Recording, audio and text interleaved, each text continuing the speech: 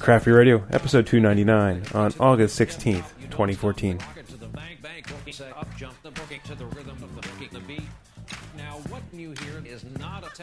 And welcome to Craft Beer Radio, where we are having a beer drinker's delight and listening to Brian Williams sing Rapper's Delight. This is from Tonight Show. Yeah, that wasn't Brian Williams laying down the beats. That was some wizard of editing taking all kinds of NBC News footage and blending it and putting together the lyrics for Rapper's Delight. That was... You got to see the video. It's really funny. It's pretty cool. So, welcome. Today we have 5 beers. We do. There's no... the only threat is they were all donated to us. So, first one... Oh, donated. They were... It's okay. There were media samples sent to us. We did not pay for them. All right, so this is Angry Orchard. So this is technically not a beer. This is a hard cider. Angry Orchard is produced by... Thank you. It's produced by Boston Beer. And like Jeff said, they supplied this beer for us. So let's see here. I'm looking at... I still have to use my phone right now for information. It's going to be a little bit slower than normal. This is their elderflower version. It's a seasonal one. I've never had elderflower.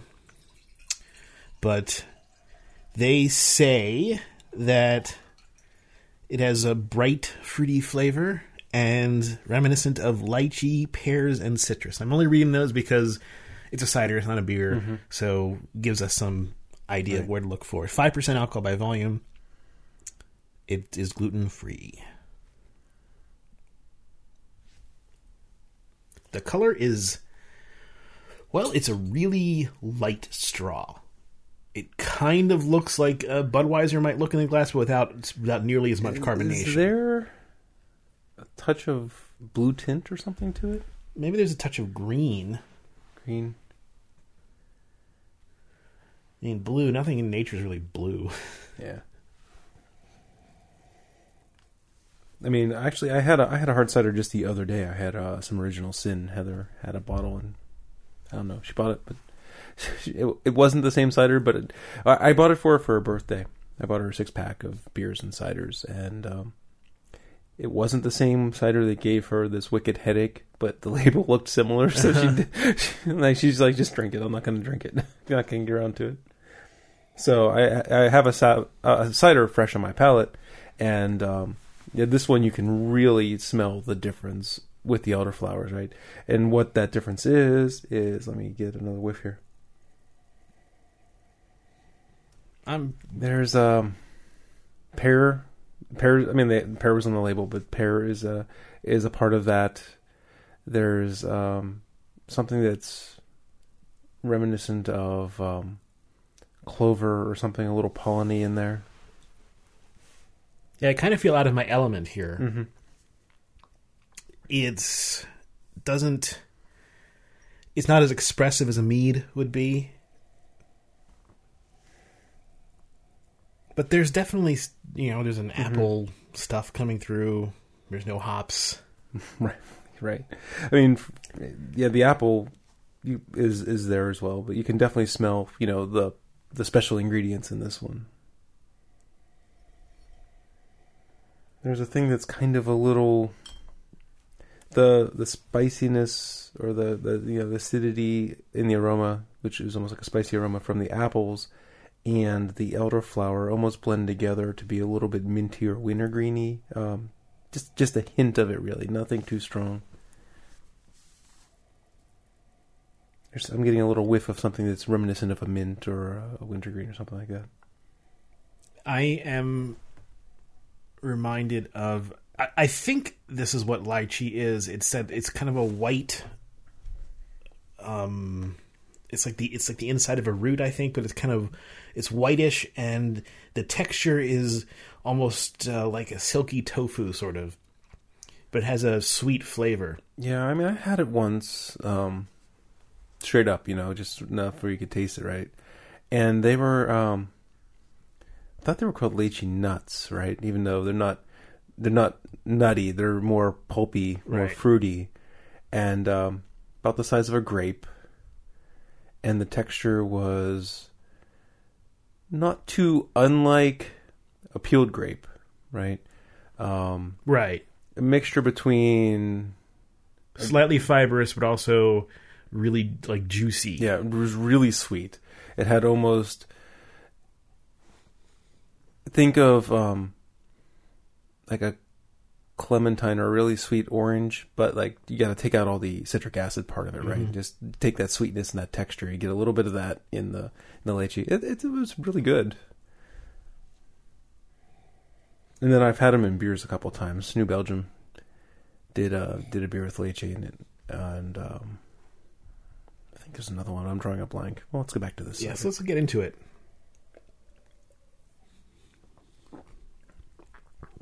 Has a pretty sweet flavor up front. It's But that elderberry has elderflower makes it turn a little left field when you first take it. 'Cause Well, the sweetness doesn't really taste like apple sweetness, right? It tastes almost like it tastes a little. And this normally when I say it tastes sugary, I would say that might be a bit of a pejorative, but I don't mean it that way this time. It's almost a little bit sugary, or maybe like confectioner flour or sugar, like a powdered type thing. I'm not sure if kind of feels like that. If I'm getting that so much, but it is going in really. It's almost a little bit like fruit punch. The aftertaste is a little fruit punchy,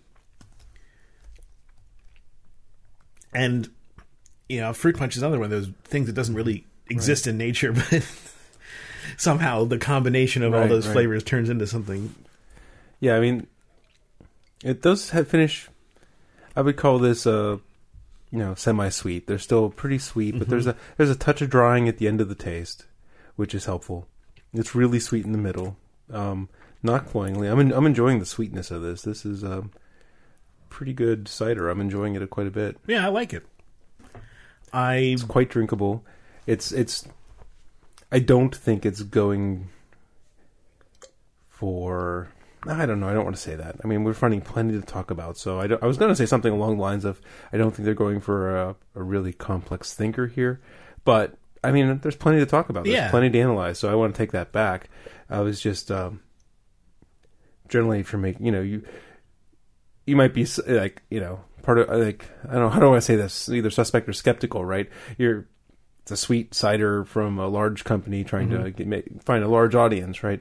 And, it almost might at first seem like it's targeted at alternative type consumers, right? Because of how sweet it is. But it's also not too sweet and soda poppy, right, for beer drinkers and cider likers, right? So it's not a Zima. So I think it plays in both fields. Actually, is maybe what I ultimately am going to get to here with this winding thing of what I'm tasting, right? Because I'm enjoying it. I wouldn't mind having a 6-pack of this around. No, I think it's... And I think that you could give this to someone who likes ciders, and they would still like it. You could probably give this to alternative alcopop drinkers, and I think they'd probably enjoy it somewhat as well. And there's definitely enough complexity to not bore you with it. I'm digging it. I think it has a lot to offer. It's not typical because it's not a beer, but that doesn't mean it should necessarily be off your plate at all times. They actually have carbon dioxide in here as an ingredient.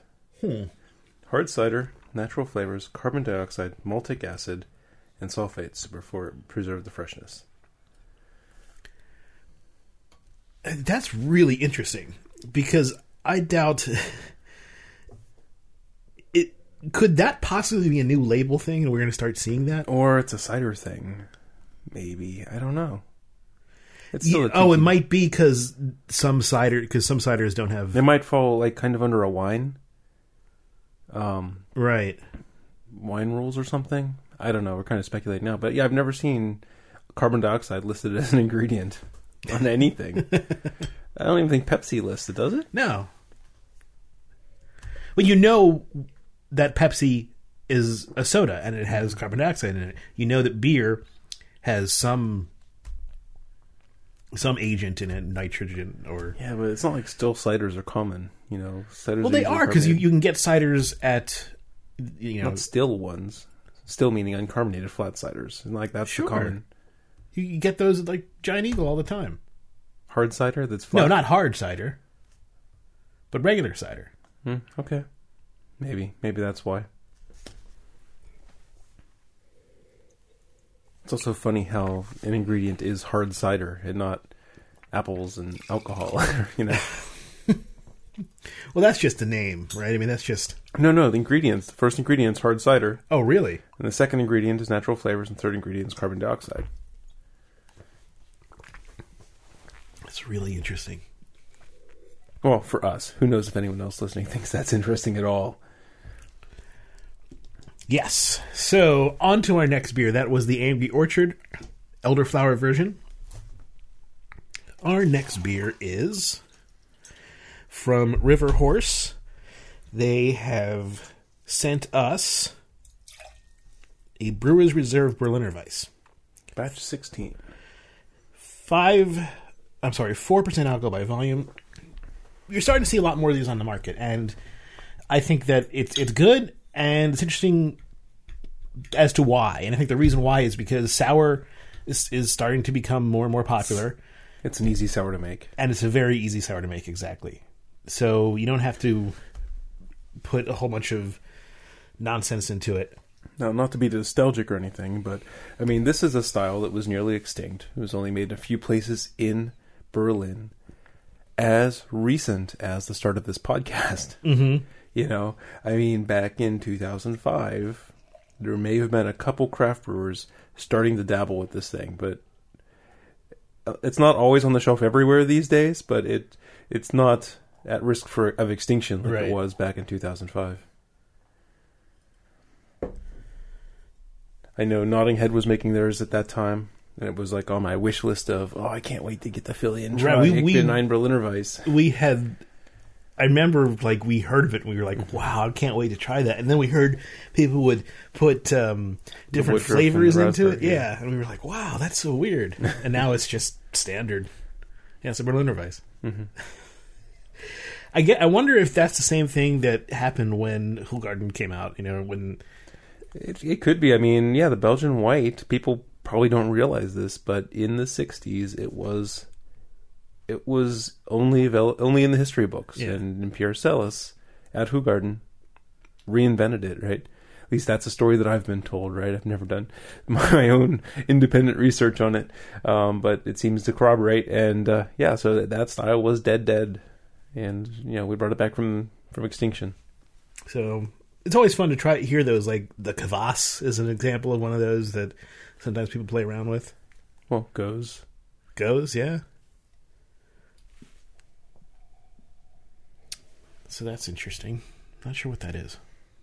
Going from apple into a sour mash beer is... I think it's better than going, I think this will fit better here than after. No, but it's just, it's weird on the nose.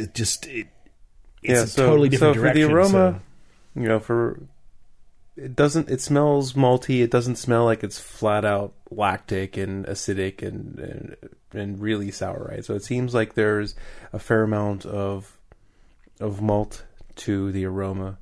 It's not straight up wheat. It seems like there's a fair amount of barley aroma coming off of it as well. And Berliner Weiss isn't all wheat. Like I might have just misled, but it's a big component and carries a lot of the flavors for many Berliner Weisses. But this one smells a little more malty. They don't have much information about the Brewer's Reserve stuff on their site, unfortunately. But the beer is a golden color. It's moderately hazy. Pours with a very fine head. River Horse is in New Jersey, and so if you're in the area, you can get the Brewer's Reserves in their variety packs, or you can get them at the brewery, and those are the only places you can get the Brewer's Reserves. All right. So the flavor in bottles, I should say. It has a tanginess. Tangy is kind of interesting, right? Because you get a little bit at first, and then kind of malt scrubs it off your tongue, and you're tasting about malty. You're like, oh, okay, the tangy's gone. But then it comes back, Yeah. and you get it a little bit in the back of your tongue on the way down, and it kind of hangs around a little bit. It's not as sour as some more traditional Berliner Weisses, but there's some tang there. Let's see what else I can get another sip. Here's something interesting. So I'm trying to figure out what that taste is, because it's not lemon, but it's something sweet with a bit of a sour, there's a bit of a tanginess to it. The thing that came to mind was jelly donut. I was actually thinking something like a plantain or something like that. Yeah, because the plantain fits because it's a little dry. Mm-hmm. Yeah. But I'm just thinking of the feeling of when you have, you swallow the jelly donut and sort of the remnant of it is in your mouth, and there's a little bit of the regrets in your mouth. There's a little bit of the sweetness and the breadiness, and then there's also the tang of the jelly, right. And it all kind of mixes together, and it tastes sort of like it's in the same ballpark as the taste you're getting at the end of this.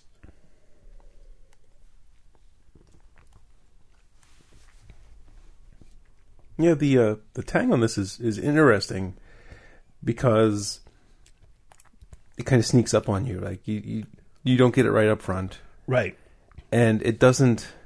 You don't get it straight at the end, but it almost like fades in. Like instead of something fading out, it's almost like it fades in. Well, like beer's gone, kind of you get a little, and you get this little someone turning up the volume of the tang a little bit, and then it goes away. Yeah, it starts with this it starts with this rolling wheat punch, and it rolls and rolls, gets bigger and bigger. Then it kind of gives you a big push.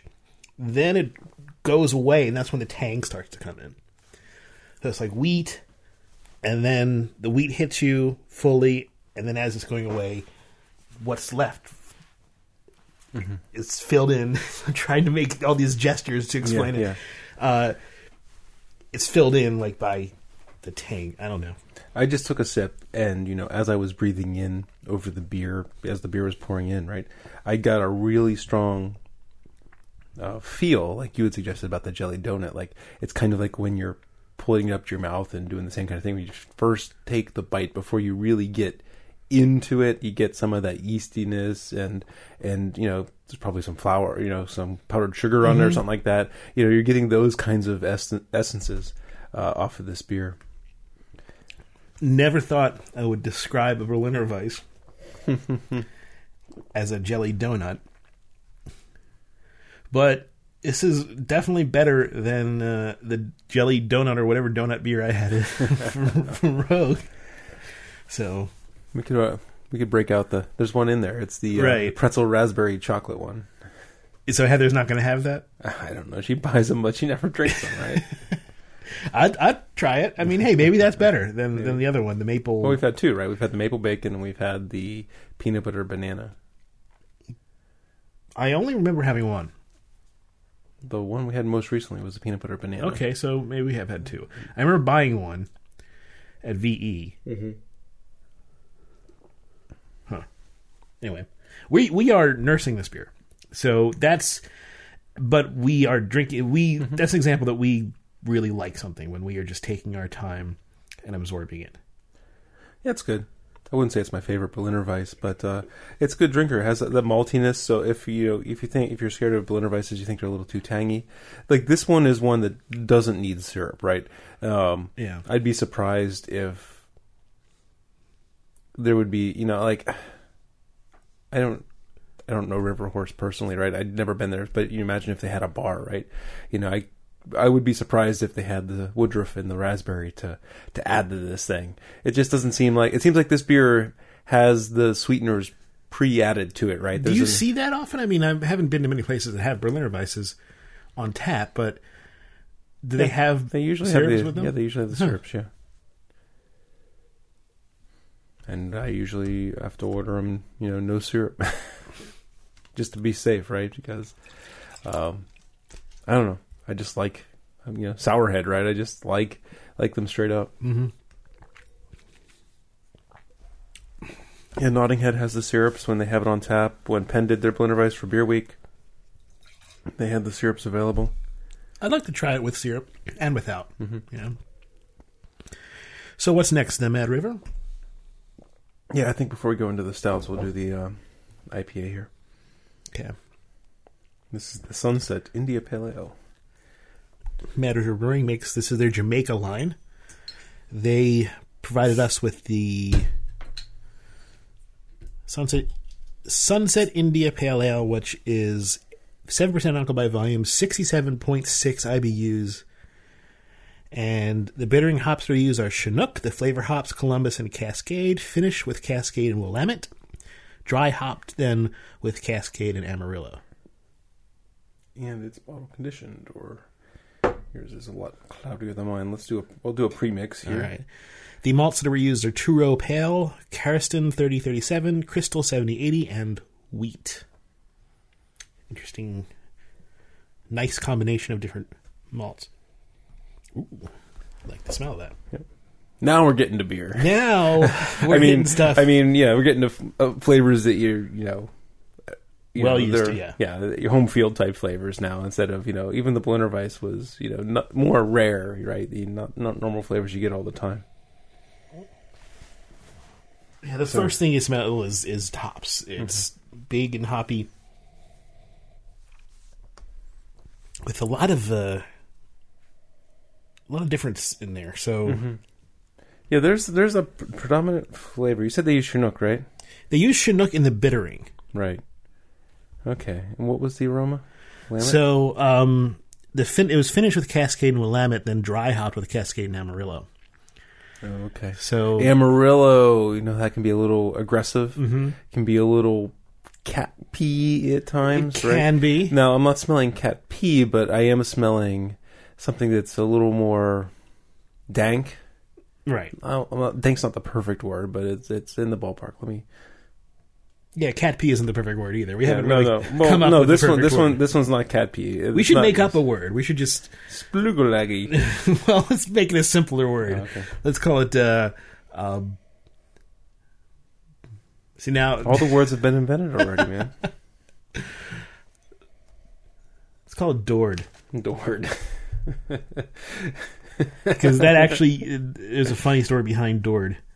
Dord was a word for 8 years. Okay. In the Oxford English, this is going a little off topic, but in the Oxford English Dictionary in the 1800s, they had D or D because they were having a capital D or a lowercase d, okay. And the thing was a description of a physical constant representing density. But there was a mix-up, and the guy thought it was one word, D-O-O-R-D. Dord. So Dord was in the dictionary until they realized what it was. So this aroma is Dord. But unfortunately, we also have to define what Dord smells like in other words. So it doesn't help at all. Well, no, we can say it's that aroma that is that aroma and taste that is reminiscent of both cat pee and dank without being either one. It sounds like more work. Until we get it put back in the OED. Once it's back in the OED, we can just say RTFM. I mean, I want to bring the word back, is basically what I'm saying. All right. Yeah, smelling it. I mean, you really can't smell anything specific about the malt or anything on this one. You're just getting that hops, and you're getting mostly the Dord aroma. You are getting a little bit something that I'm trying to pin on Cascade, right? But I really can't tell. It's got a lot going on. I'll give it that much. There's really a shifty note to the hops. You can't tell that it feels like a driver on the road constantly swerving back and forth. You're not sure what the heck is going on, but there is this overall kind of floral character. This kind of... You know what's funny? When I drink this, it feels like a classic, because it's not using Mosaic and Motueka, and those nutty new Citra and those kinds of hops, right? It's using mostly old school hops, and then some Amarillo, which is one of the older experimental ones that have made the stage, right? So this one almost feels like going back in time and drinking IPA. It just somewhat, right? Because it just tastes like a formulation from another, from years ago. The malt has. I almost wouldn't be surprised. It didn't say rye, but I almost wouldn't be surprised if there was. If you told me there was rye, because it has a bit of a spiciness to it, but the malt is kind of a Texas toast variety, I suppose. Toasted hot dog bun. I'm trying to bring up. Yeah, I mean, you definitely do get malt in the flavor. It's 7%. It's pretty. Yeah. They're pumping a lot of malt here to counter the aggressive hopping. It has a good balance between the malt and the hopping as well. How would I characterize that flavor? It's kind of. Let me take another sip here.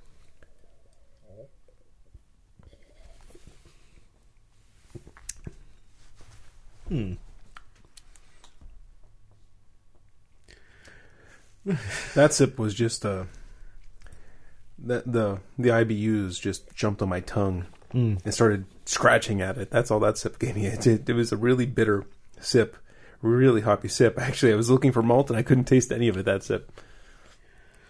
I'm gonna stick with my guns and say like a toasted hot dog bun, because I think it's a little bit of a sweeter bread that isn't totally out there.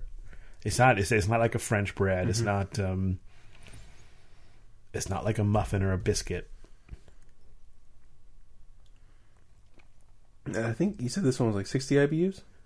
67.6, I believe. It's really hanging on my tongue. It feels a lot more bitter than that. You think so? I do. For me, it's really, really hanging on my tongue after the last couple sips. Well, it just goes to show you that IBU is kind of a meaningless number. I mean, it means something, but when you get relatively high, when you get up to 50 and above, you're starting to hit a point where it's getting to areas where it's hard to make a difference. Your rate of return is low. Right. But the beer we made last week was like 120 IBUs, man. Who knows what that thing is? It's probably about 60.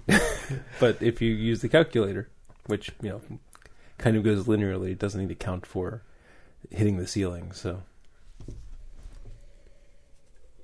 Talked in the pre-show, we'll talk about briefly here. Jeff brewed beer for the first time in over a year, and what made me do that was it was hop harvest time. So Greg came up. It was after Max's birthday party, and we cut down the hops, picked the hops. I think we picked the hops in like record time. It must have been an hour and a half or so. We tore through it. Where usually we take our time and drink beers and BS, right? We do a post show or an extra that night.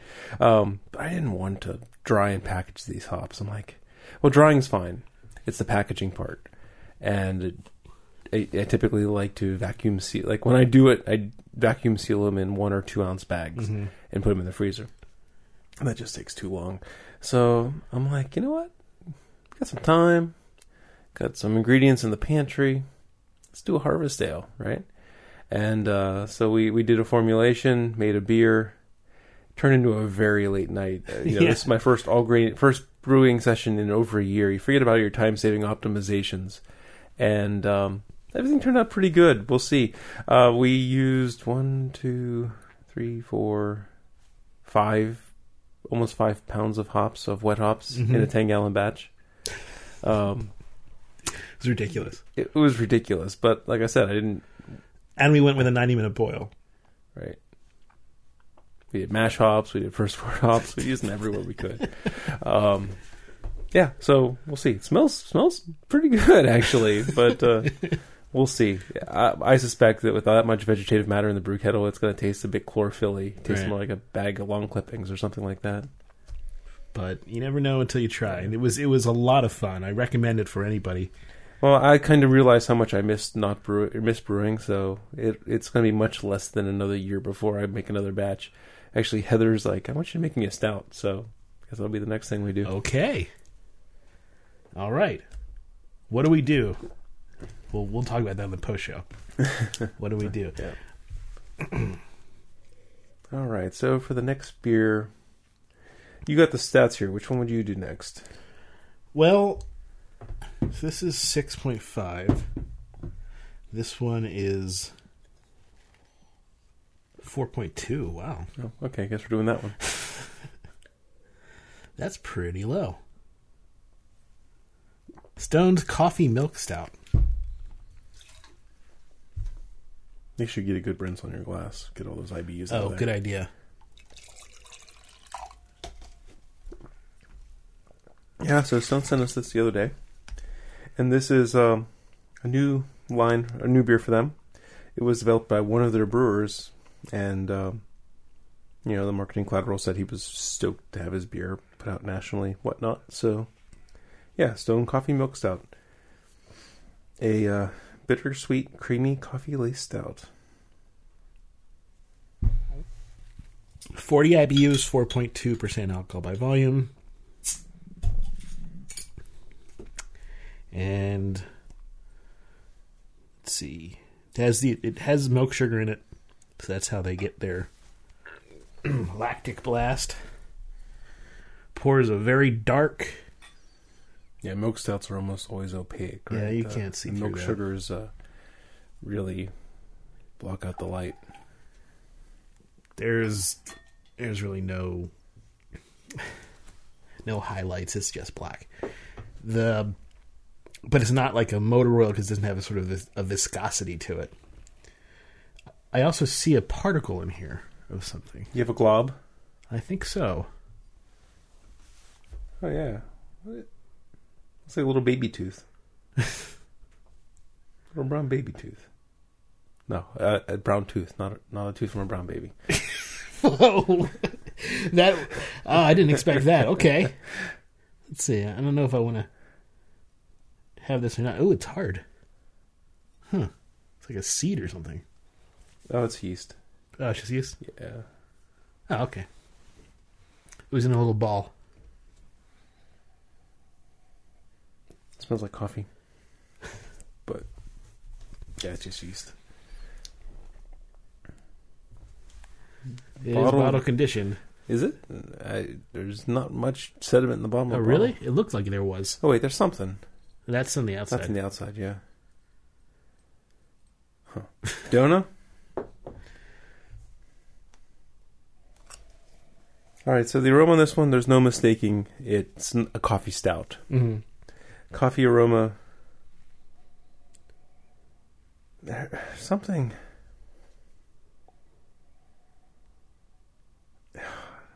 There's something about the coffee aroma that's my subconscious is like, hey, over here, this is what it is.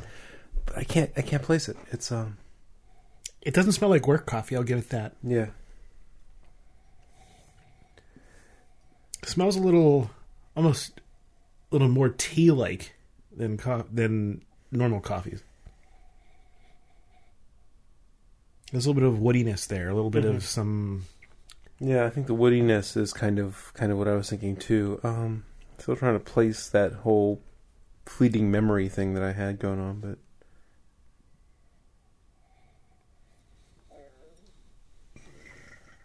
excuse me. Wow. I was trying to do that off mic. I leaned away and everything. It was a lot longer than I thought it would be. I apologize. We get gassy sometimes on the show. Okay, well. Yeah, the aroma is mostly coffee. You get some other stout aromas there, but the coffee leads. The milk part really doesn't show up in the aroma, right? I mean, sometimes if you do just straight up milk stout, right, it has a more sweeter smell. Right. You're not really getting anything that you would expect from Right. a straight up milk stout. The coffee's, dominating that part of the aroma. Like the one we're used to, I guess, is Lancaster around here, but there's also Mackesons, yeah. That's the Triple big X, one. yeah.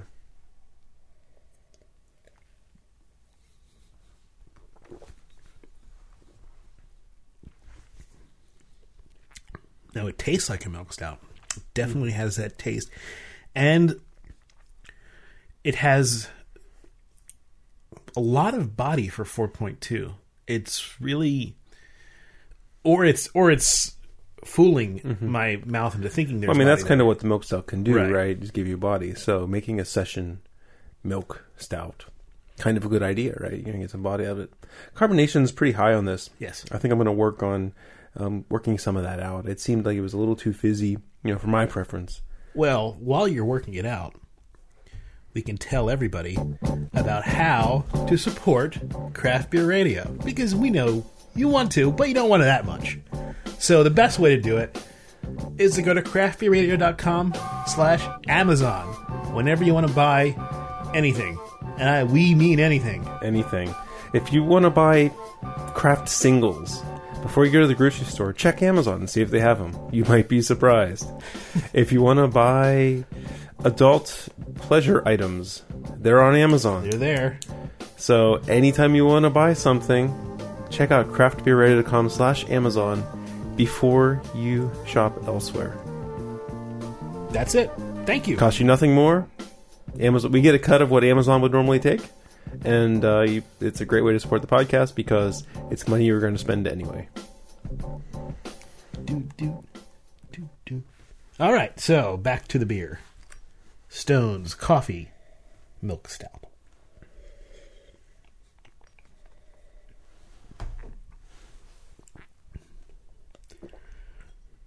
It's interesting that they say ale brewed with roasted coffee beans. Of course they're roasted. I mean, you don't put unroasted green coffee beans. That would be interesting, though. Someone would do it sometime, I'm sure. Is that possible? I don't know. Isn't that like poisonous? I don't know. Could it be? I don't know.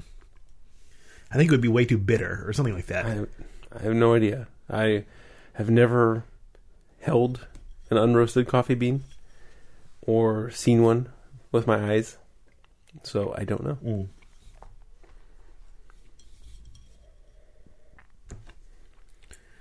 That's one of those weird things, like the cocoa bean. Like, people had to... One interesting thing about this beer, I'm doing the whole tilt the snifter and turn it to get the aroma. It's remarkably unviscous. Like, it's like almost like not coating the glass. It's almost like it's almost hydrophobic or something. That would be a good thing if beers were hydrophobic, because then you'd be sure to get every bit into your mouth. It would come right out of the glass. Actually, I guess that would have to be a glass feature, right? Hydrophobically coating the glasses. I wonder if you could do that in a way that wouldn't make it toxic. So now I'm going to have to file that patent before I release this episode.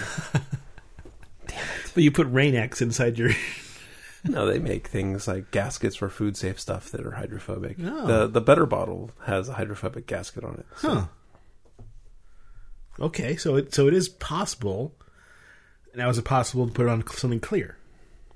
I don't know. Like I said, we got to file the patent before we release this episode now. Sorry for the wait. Episode 299 will come out in 2018 when all the patent lawyers have said we're done. Yes, we're going to have our Craft Beer Radio lawyers take a look at this one. It's been a very good year for Amazon. Yeah, it's been... I'm liking this a lot. This is really good, drinkable. It's sessionable. Mm-hmm. It has a lot of interesting, but it's not. I mean, it's not like giving us tons of things to talk about, but it's tasty. It is tasty. I worked out some of the carbonation, so I'm happier now. It has a fuller body now. It's not as fizzy, and it was almost a bit. The carbonic acid was really fizzy, a little bit tart. And I worked some of that out. The beer is much more creamy now. I'm enjoying that. The, in the aroma, we were talking about how the coffee was dominating. In the flavor, the coffee doesn't dominate. No. The coffee just kind of plays a role. But, so does the lactose, and so does the stout flavors. And so does the hops. I mean, it's a bittering role, essentially. Mm-hmm. It's to... take those milk sugar things and keep them from I think that's a good way to put it, right? Because Yeah, even though lactose is not a sweet sugar, it does add sweetness to the beer. Right. And coffee is a bitter thing, so it's going to balance that or, counteract that. So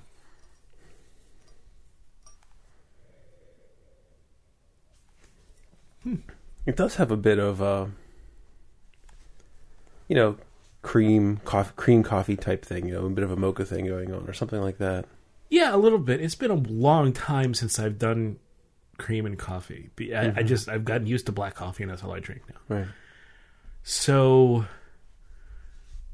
I really have to think back. When was the last time I had one? I almost feel like cream and coffee now is like a soda to me. It's like just putting extra sugar in something that doesn't need it. Right. Well, that works. Mm-hmm. And on to our next stout, which is sent to us from Boston Beer Company, but it wasn't just Samuel Adams. This was also Riccoli Brewing Company. Now, this is part of the... Oh, dang it. He lost his tab. So while he's pulling his tab back, I will talk. When we were out at the GABF and we were covering the Sam Adams Long Shot competition, they added a new facet to it this year. And they call it Brewing the American Dream.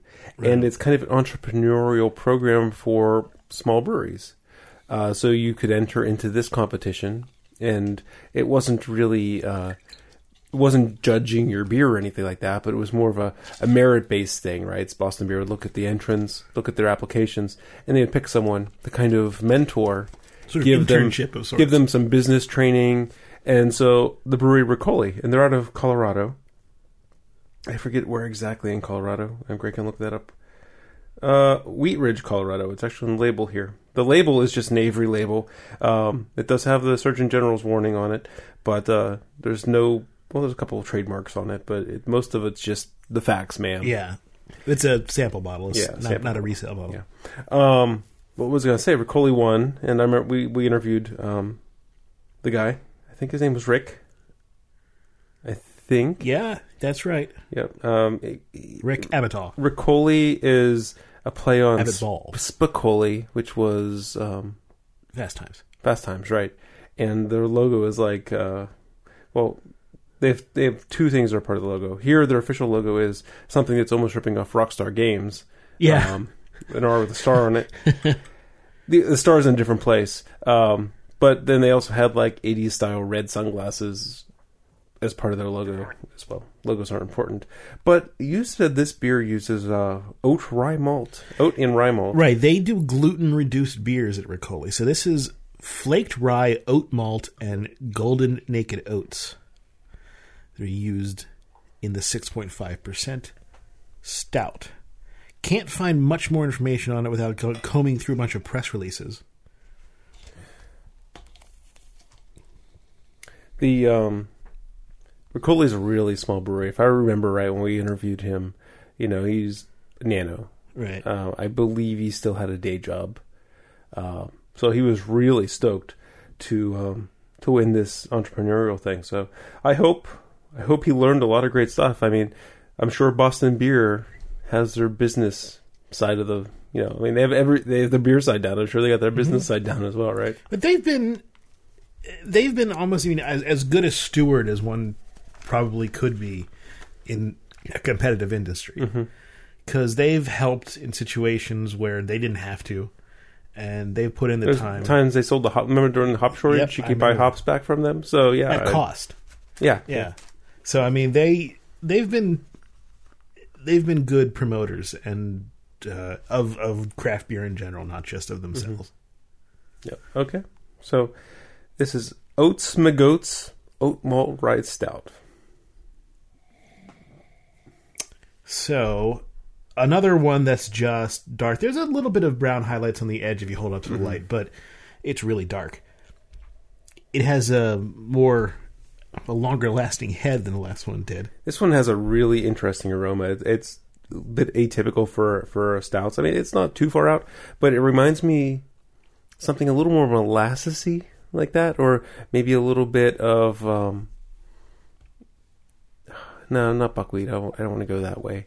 There's something a little bit molassesy, and it also reminds me of some of those more winey or raisiny type stouts, right? Something like Anchor Porter or Yeah, I'm with you on the slight astringency that is more porterish than stoutish. well, like Anchor has that raisiny, like winey raisiny type flavor, right? And other ones. I'm trying to think of another example right now. Maybe like Lion. No. Yeah, maybe Lion Stout. It's been a long time since I've had that one. But yeah. I mean, it smells fascinating. It smells, makes me want to really dig into it some more. And it's something you can really examine the aroma. It's not just smelling like carbonation in beer. There's other things that you're smelling there. I'm having a little harder time than you are picking out aromas, so... There's something else. I mean, you can take the sip if you want. I'm going to work on this aroma a little bit more. I just want to see what the temperature is. 64. Yeah, there's... It's funny, I know it's a rye stout, but if I was smelling this with no information, I would think that they had some wheat in here. I was thinking it's a little more of a subtle wheat aroma, but maybe that is one and the same. Well, what did it say? Flaked rye, oat malt, golden egg. Yeah, wheat has a lot of gluten in it, right? So yeah. So that wouldn't make sense for that point of view. I'm not really sure I've really encountered malted oats either. Right, because normally they're just flaked. I've had flaked oats, they're gelatinized, right? But not malted. Where you that would mean that they start to germinate, right? So they would turn some of those starches, or some of the they'd still be starches, right? But they would be shorter chains, right? They'd be more ready, because you're breaking down some of the... they're turning into sugars, turning back into sugars. Well, yeah, it's breaking it down, right? Because before it's malted, it's really, it's the starches are long sugar grains. Essentially, they're long chains that are just sugars. And when you malt it, it breaks that down, right? But it's still not sugar. That's what mashing does, right? But it makes it shorter, and the grains are a lot softer. Like an unmalted unroasted barley is really hard, right? Like, and then when you malt it, you can eat them, right? They're softer, things like that. So,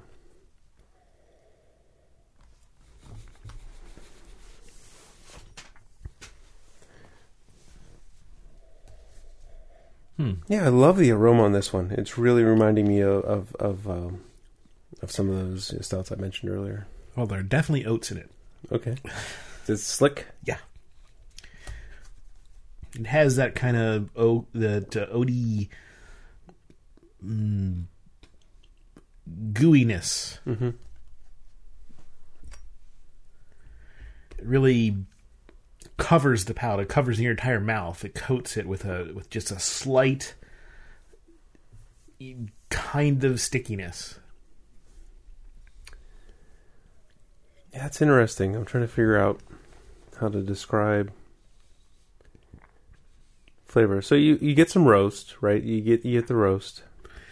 There's a little like Hershey's chocolate in there, and a tiny bit of coffee, but it's a little on the sweet side compared to the other ones, I think. I don't really get much of the hops there to counteract some of that stuff that tastes a little oversweet to me. Yeah, it has a good sweetness to it. It's so it does remind me a little bit more of almost like a foreign export stout, right? Like a little bit sweeter, a little bit good body on it. What is the ABV? 6.5. Yeah, it's pretty good. I mean, the oats are going to give it a pretty full body, right? Per unit of alcohol, so it has a nice full body on it. It has a little bit of a... Let me take another sip, see if I can figure out what I want.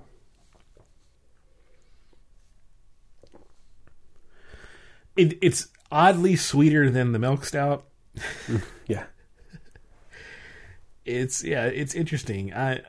I'm not sure that it lives up to the rest of these beers, unfortunately. Not to say that it isn't, that it's terrible, it's bad beer. It's just, I think it's a little oversweet for me.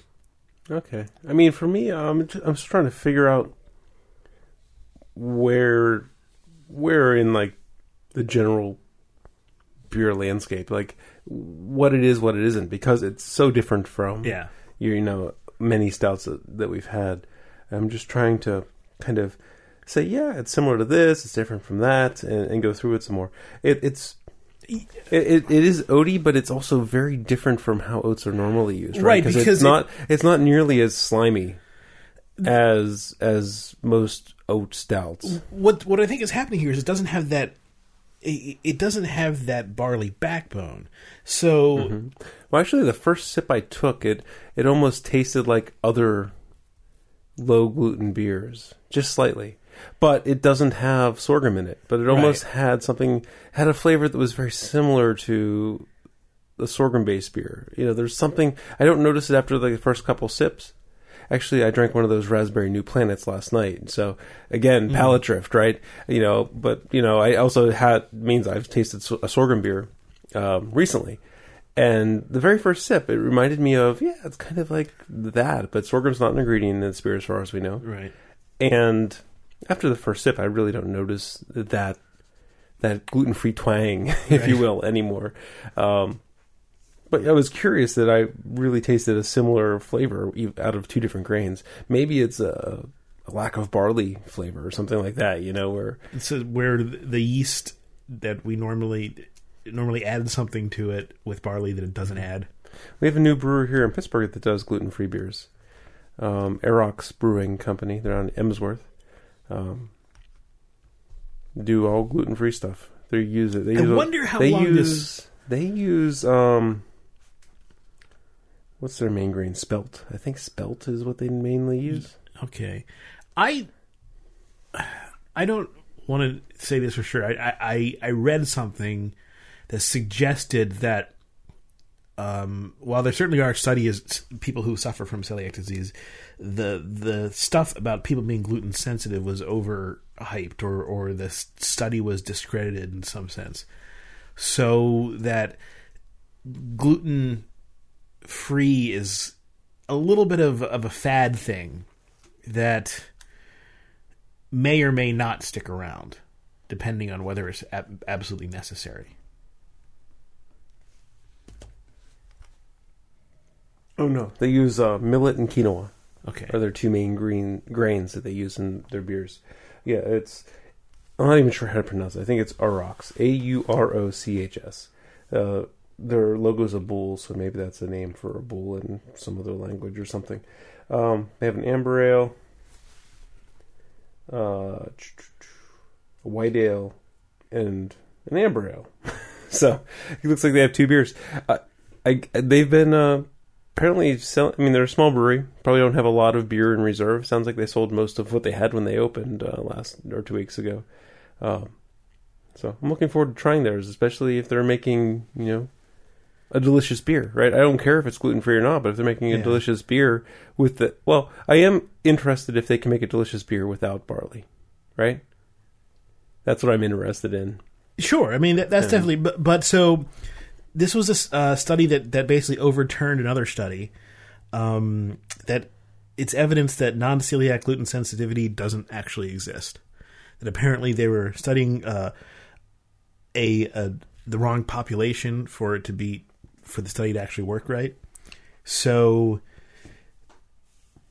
they had subjects. Basically, they did a blind, double-blind study, and subjects were reporting worsening gastrointestinal systems no matter what diet they consumed. Okay. So they were told, they all had gluten, but some had no gluten. They were still reporting it. So that suggests that this is a nocebo effect. Okay. So that means that this could go the way of other fads that have come and gone. Interesting. All right, so it's time to get our ranking underway. Did you want to try the donut one? Not really. We can do that for later. Okay. Ranking. Let's see. So I got my little flashcards here. Helps me remember what I liked best. And what do you remember about that? remember about what you liked best. What I liked best. Let's see. So let's start from the end, and I feel like I got some hard luck losers going on tonight. I like all the beers. They were all pretty interesting. That's where it gets tough right there. I'm sorry. I haven't started talking yet because I want to make sure I didn't have to, because like the bottom 3 are really tight. Top 2, I'm pretty certain I know what I like there. Okay, so I am at the bottom of the rankings. I'm sorry for dragging this out. I'm having a hard time. The beers were all pretty good. Shoot. Yeah, I think I'm going to put the Mad River in last place tonight. I liked it for a couple things. I liked where it took me back in time, and it was kind of a classic formulation for an IPA. Something I remember tasting back in, the mid 2000s, in the mid 2000s. So, I enjoyed it for that. The main knock is that when the bitterness started raking my tongue and all I could taste was bitter, bitter, bitter, it seemed like it could have done a better job not doing that and giving me more hop flavor, more malt, things like that. So that was the biggest knock against it. I think in fourth place I'm going to put the Berliner Weiss from River Horse. I'm a sour head, if it's called Berliner Weiss, I really would like something a little more traditional, a little more tangy out of the gates. But it's a good beer. I have no real complaints about it other than it's just not to my preference, right? Mm-hmm. It had, I can see where, a brewer may want to do something where they add a little more sweetness to it, right, to balance it out. So it's not a sour beer in a bottle that they can't really control the serving of, right? So I can kind of see where it's a little bit more of a mass market Berliner Weiss. I like it. I like them neat, right? I like them, the way they originally come. Mm-hmm. And now, what do I do? This is a tough one. I'm having a hard time figuring out where things should go. I almost kind of hate myself for what I think I'm going to do. I might get some hate mail or something, but I think I'm going to stick with it. It's always something that we do. I think I'm going to stick with it. I'll put the Riccoli next, the Sam Adams Riccoli. I like that a lot. I think Greg's probably going to rank it a lot lower. He seemed like that was oversweet or something.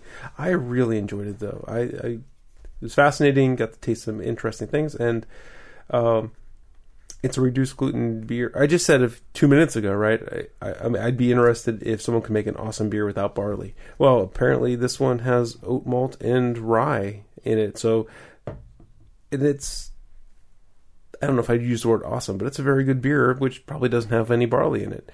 So, maybe I should have looked in front of me before I made that statement. I enjoyed it. I thought it was pretty complex, a lot to look at, a lot of aromas to smell. You're not going to be bored drinking the beer. Mm. Number 2, I'm going to put the Stone Coffee Milk Stout. I like that one. That way. Yeah. I like that one a lot too. Had to work out some of the carbonation before it was in my wheelhouse, but once I got it there, it was 4.2%. Good body, good flavors. That's a go-to session beer right there. I think that's a really good one. Yeah, absolutely. And a number 1 beer is not a beer. Not a beer at all. It's not a beer. I'm going to do the Angry Orchard cider. I just thought the flavors in that was really good. It was really neat. It just hit me well. I thought it was very well done. So okay, you're allowed. I mean, this is something we drank, and something that they sent us. So there you go. My rankings are a little bit different than yours, but also kind of similar. Number 5, I thought the Oats McGoats didn't hold itself up as high as the other beers. So the other drinks, I should say. I'm putting it last, and it's a little bit of a hard luck loser, but also it's sort of like they could have used more hops in there. I think it could have done something to make it less sweet, to hit on that edge. Its sweetness is where it feels a little cloying to me. So the other ones didn't really have any major flaws, and I would say that's sort of a flaw. It's a little oversweet. My number 4 is going to be the Mad River, which it kind of pained me because I really liked it. But I just sort of felt that it was... I don't know. Saying it's a little pat is wrong, because if you do something well, I mean, as the Trumer showed us, if you do something pat in an amazing way, then it'll shoot past everything. It was a little... It was almost like it was both in the past and being a little wacky with it, because it had so many different hop stuff. So you could never quite find the baseline for it. So that's, I guess, why it falls to the other ones. The River Horse, I liked a lot. It's going to be number 3. I'm a wheat guy. I love wheat ales. So any of them are generally going to rank high. You put wheat in your beer, and it's you're kind of guaranteeing, for the most part, that I will put it high up. Just something about them that I love, and a Berliner Weiss especially, when they're sour.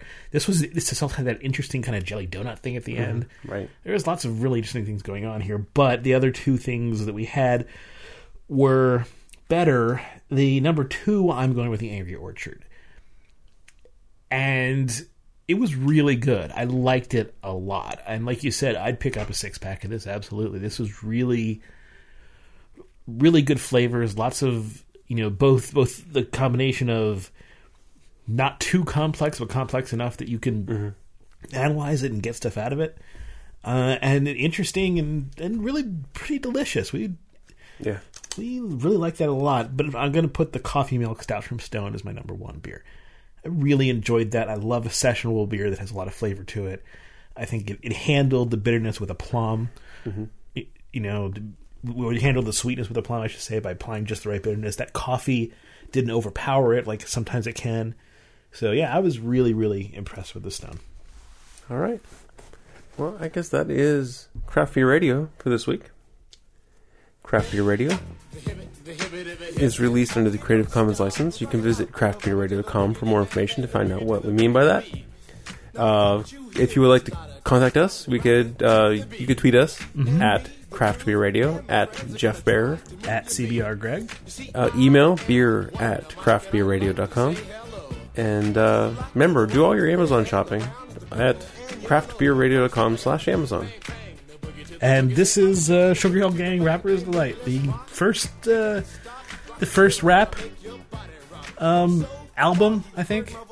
So this is when rapping was just you rhymed to a beat. It wasn't like the ladies pimp, the women fight for my delight, but I'm the grand master with the 3 MCs that shop the house for the young ladies. And when you come inside into the front, you do the freak spank or do the bump. And when the sucker MCs try to prove a point with Trent's trio, or when the serious joiner from sun to sun and from day to day, I sit down and